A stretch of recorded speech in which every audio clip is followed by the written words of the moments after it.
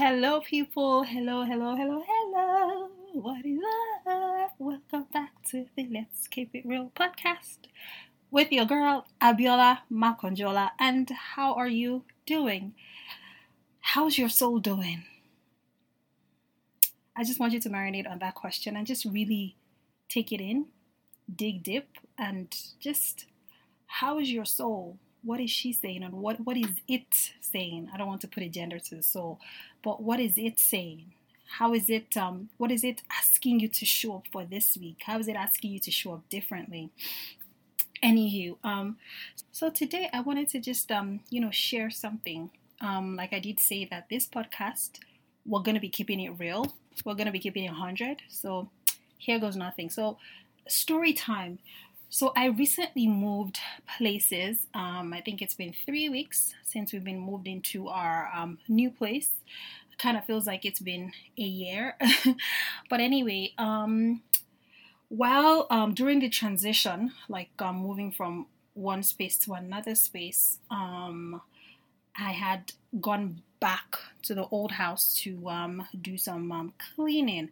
So we had moved all the heavy stuff. I just, had to do some last minute cleaning, pick up garbage and all that good stuff. And it so happened to be on the first day of my older son's first day of his school. So Nifemi's school. So Nifemi couldn't watch Kenji for me, so I had Kenji. So I took Kenji, dropped Nifemi off at school. Then I took Kenji with me to finish up the cleaning at the old house.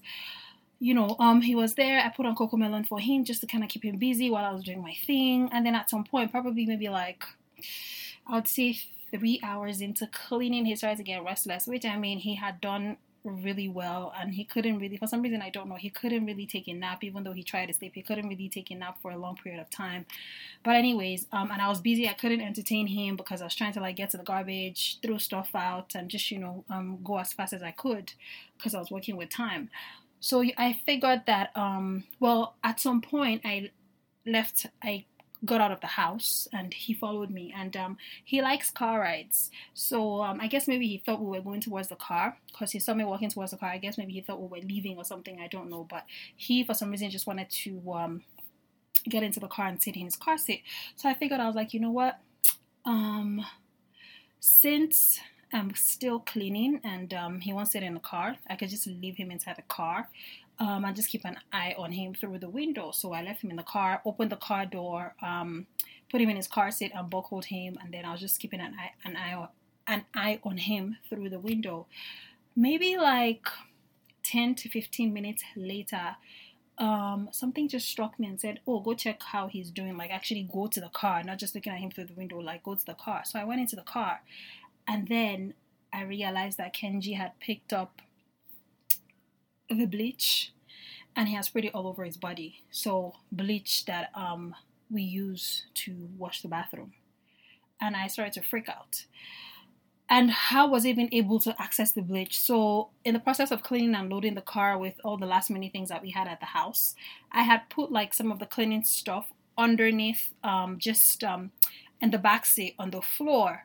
But then, like, when I put Kenji in his car seat, I put it on the floor in the same position, like the same side where Kenji's car seat is. But when I put Kenji in his car seat, it didn't necessarily register that he would be able to reach the bleach. Like, I didn't even think about it until I went outside to check up on him, and I found out that he had sprayed the bleach all over his body. And I think he also ingested some orally, and I just started to freak out in that moment. And I was just like, oh my goodness, not again, not this again. Like, I already have a lot on my plate, and then this, and then like my head just started to go haywire because I'm like, oh my God, hospital. Now you're going to be down for a few days. Now I'm going to have to take time off work. Now I'm going to have to do this. Now I'm going to have to do that. The only thing I wanted to do was just come here, clean, and go back home. Like, I didn't want any of this. Like, my head just started to go haywire. And in that moment, like, the one thought that just came to my head was just, I am tired of being a mother.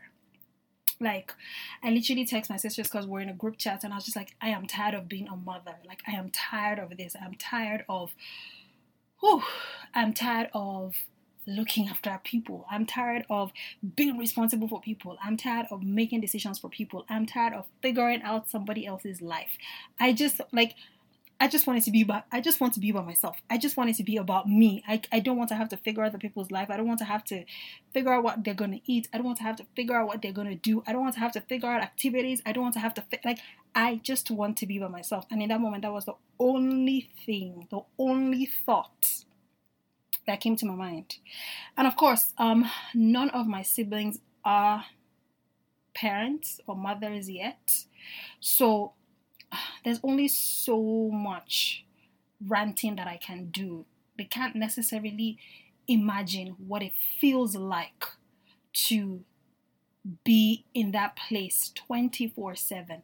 And in my own case, I recently separated from my ex-husband, and the kids are with me. Like, both my sons are with me 24/7, like 365 days out of the year. So I don't even have, and then my family is not in the same city as I live in. So I don't even have that option to be like, okay, you know what, you're spending the weekend with your auntie, you're spending like I'm going to take off some time and I'm just going to like jet off. Like, even if I want to do that, they come first. I have to think about where am I going to keep them? Where are they going to stay? How's schooling going to work? You know, like all of those things. And then Kenji, my toddler, is not in daycare as of yet. And in that moment, I was just like, yeah, I just like, so many times I have messaged my mom. My mom has 6 children. And, there were some things that went on, like, you know, growing up. There were some things that went on, like, you know, just how we grew up, you know. And I didn't necessarily understand her emotions, you know, towards us. I just always thought like, oh my goodness, she's so mean. Oh my goodness, like, why this, why that? Like, you know, I just never understood what was behind the emotions. But then, like, now that I have just 2 of my own, sometimes I message her and I'm like, Mommy, you tried. Like, you are a champ. Like, I give her that grace because I don't know how she did it with 6 children. I have just 2. And my ear, I'm literally like, I'm tired. And this woman had 6. And I know somebody's going to say, well, you grew up in Nigeria, you had maids, you had aunties and stuff like that. Yes, we did. However, at some point, we didn't always have trustworthy people that my mom could leave us in their care. So, and my dad wasn't in the same state or city or whatever as we lived in. So, going to school, my mom would wake up in the morning, get us ready for school, take us in the car, drop us off. Like, she would get dropped off. We had a driver. She would get dropped off at work, and then the driver would drop us off at school. And it would be the same thing. Like, the driver would pick us up from school, take us to my mom's office, pick my mom up from work, and then we go home. And then she has to figure out, okay, what are we going to have for dinner? Because sometimes, again, like I said, we didn't really have trust.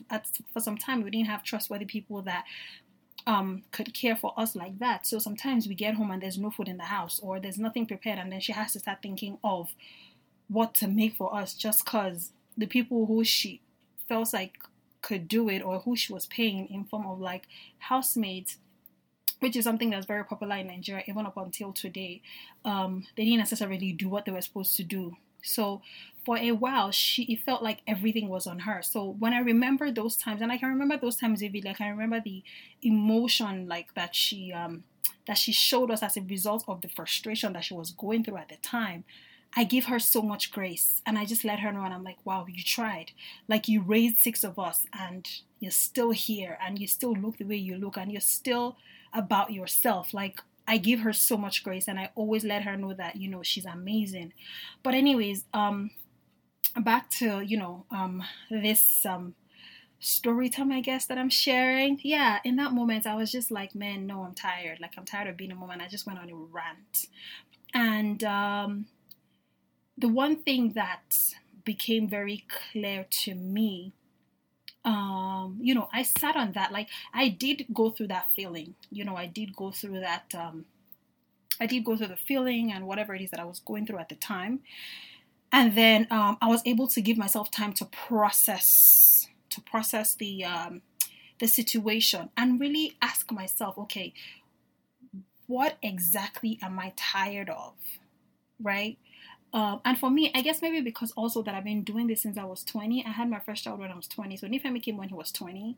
I waited 11 years before I had Kenji. So maybe because I've been doing this since I was 20, maybe because I had gone through certain stages with Nifemi and I was like, I had left like the toddler stage and the potty training and all that stuff to the point where now Nifemi is super independent. And now it feels like I'm going back and I'm doing all of these things again. In my head, I'm just like, why? Like, why? Like, I'm like, if Nifemi was here, I'd have been able to watch his brother. Or if I didn't have his brother, it would have just been Nifemi at school and me just doing what it is that I'm doing. But who says that I'm going to be in that exact moment without Kenji? You never know, right? But anyways, I didn't want to sit with that feeling of I'm tired of being a mother because I know that it would lead to resentment. It would lead to anger. It would lead to me just carrying my frustration on my children when, to be honest, they didn't ask to be here. Like, literally, I chose to bring them to the world. I chose to have unprotected sex and bring them to the world. Like, literally, I made the decision to be like, okay, I'm gonna have these kids. Like, so they haven't really done anything. So in that moment, I had to really sit and I asked myself, like, is it that I'm tired of being a mother, or like what exactly is the problem, or what exactly is the root cause of this feeling, of this, thing that's happening inside of me? And after going back and forth, having conversations with my sisters, going through my rant and stuff like that, it just all boiled down to one thing, and that is, I need help. I need help. And it's so interesting that I'm not one of those people who ask for help. I don't know. I'm probably going to talk about this in a different episode, but I have this thing in my head where I feel the need to be the hero. I feel the need to save and to be the hero in order for me to feel validated. And this is something that I'm working on, but because this is something that I have discovered, and I'm like, wow, okay. And so I'm very aware of it. I'm conscious of it. More like I'm aware of it. But it's I feel that need to. It's like I don't want to receive that help. I want people to see me and be like, wow, she's such a strong woman. Wow, she could do it all. When truly and really, like, I need help. Like, it literally takes a village to raise a kid. Like, I can't do it all by myself. It takes a village to raise a kid. And sometimes when I think about why I'm not able to receive help, or why I feel resistant to receiving help, I don't know if it has to do with how I saw my mom, just go. Even till tomorrow, my mom goes hard. She's always working on different projects at different points in time. There was a time when she was working at the bank. Then I remember when she used to go to Dubai to buy jewelry and bring it back to Nigeria to sell. Then I remember when she had shops, she was selling provisions, and then she shut it down because it wasn't yielding any profits or whatever. Then I remember when she quit her job and she started running the gas station that she's still running till today. And like, that's her main source of income. Like, my mom dabbles in different things and she just goes hard. Like, she's always working on different projects. And I would say that my mom, I don't know if it's that she didn't want to receive the help, but I've seen my mom work hard. Like, I mean, like, work really hard. Like, not even just smart, but like labor is the word. Like, labor in order to like make sure that things are straight. You know what I mean? So I don't know if that's where my mentality of not wanting to receive help, like wanting that feeling that what's the word?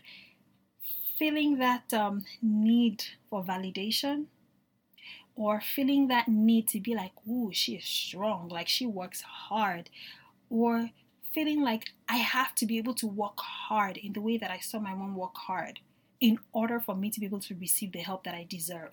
That's what it is.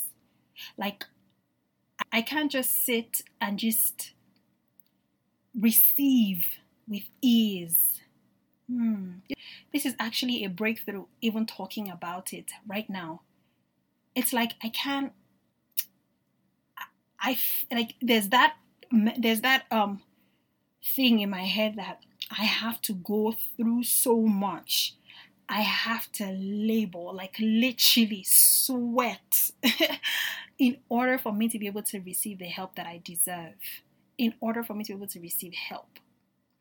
Because when I looked at, the root cause of the feeling and the frustration and everything that was happening in that moment with Kenji, it was just all about needing help.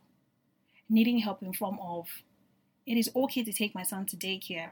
And I mean, I don't have a problem taking him to daycare, but with me being recently separated, I'm trying to, I want to make sure that it's financially okay for me to be able to send him to daycare. And because I work from home, I figure, okay, you know what? I can have him at home.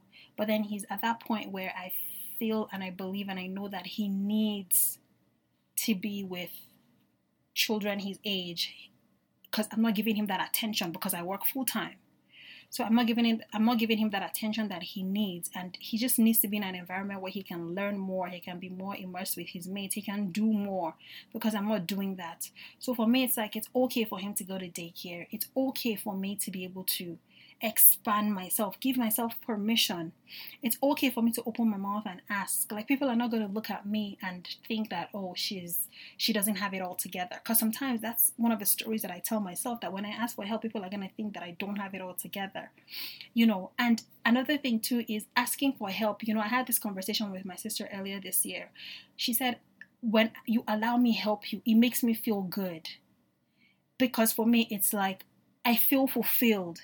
So allowing other people help me, is a way of fulfilling their own purpose.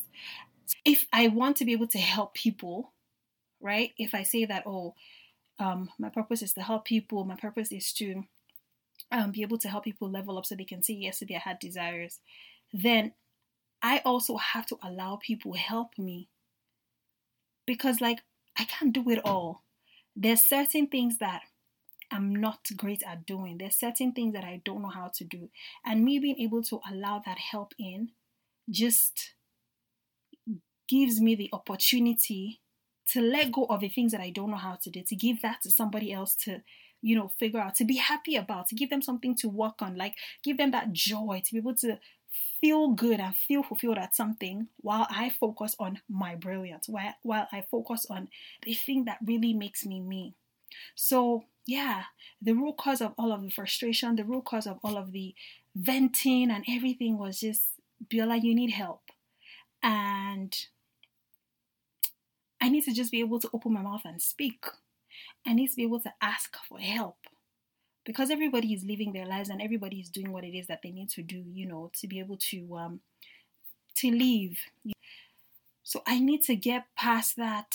Now I'm aware of it. I need to get past that. I will call it savior complex, and it's going to be something that I'll talk about later in a different episode. But that savior complex, that need to feel like the hero and to feel like, yes, I did it myself. Like, oh my God, I toiled and I sweat and I did this and I did that. And finally, I was able to get through. I was able to break through. It doesn't have to be like that. Like, it could be easy. And it all starts from me making it easy on myself. Just asking for help. Okay, yeah, I'm trying to make sure that that my son's daycare fees fits into my finances. Okay, fine. Are there any other alternatives? Like, can I open my mouth and just ask and just be like, okay, what other alternatives are there? This is what it is that's going on. How can I get help? Or what can I do differently? How can I make more money? How can I generate more income? What can I do differently? Or what other options are out there? Like, just opening my mouth and just asking for that help, and just knowing that it doesn't necessarily make me weak, but instead it just, again, gives somebody the opportunity to be able to fulfill their purpose, to be able to get some kind of joy from doing what it is that they're doing or what they're called to do. Man, like, it's deep. But then I just wanted to bring it on here, and I just wanted to, have a conversation with you all, and just, get your perspective. What do you think about it? Are you one of those people who, is it easy for you to ask for help? or are you one of those people who finds it difficult to ask for help? And is that something that you've thought about? Like, if you are, like, has it always been easy? And if not, like, how, like, what did you do to be able to break that and to be able to allow yourself just open your mouth and just ask for help? What did you do? I'd like to hear from you. Remember, this is a dialogue. I'd like to have a conversation with you. So yeah, you can always respond through our social media page on Instagram. It's Let's Keep It Real, I believe it is. I'll leave the tag in the notes, in the show notes below, but I believe it's Let's Keep It Real on Instagram, and I'm also on Facebook at Abiola Makanjuola. So yeah, let's have a conversation. Feel free to send me a message or to comment on the post for this particular episode, and you can also send me a message on Steady Steps, whatever one. Feel free. Give yourself the permission to choose whatever medium you seek to reach out. I'm here. But anyways, it's been real talking to you. Thank you so much for listening. I do appreciate your time. And I'll catch you on the next episode.